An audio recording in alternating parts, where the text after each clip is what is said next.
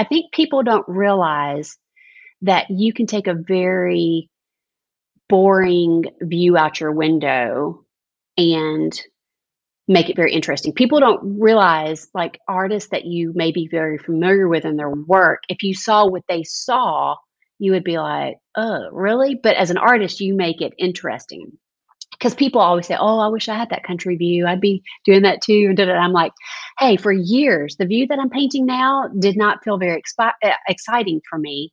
But I'm finding that with landscape, if you just plop down, or wherever it is, an airport or a big city, plopping down and just letting your eyes adjust and just being committed to capture whatever's there, that you do find some really interesting things. Like that first time I went to that creek, I was like,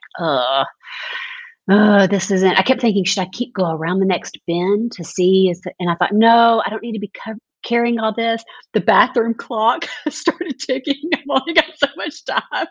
And I need to just sit down. And I've gone back to that same spot because every time that I sit there, the longer I sit, the more I'm like, there is so much beauty here.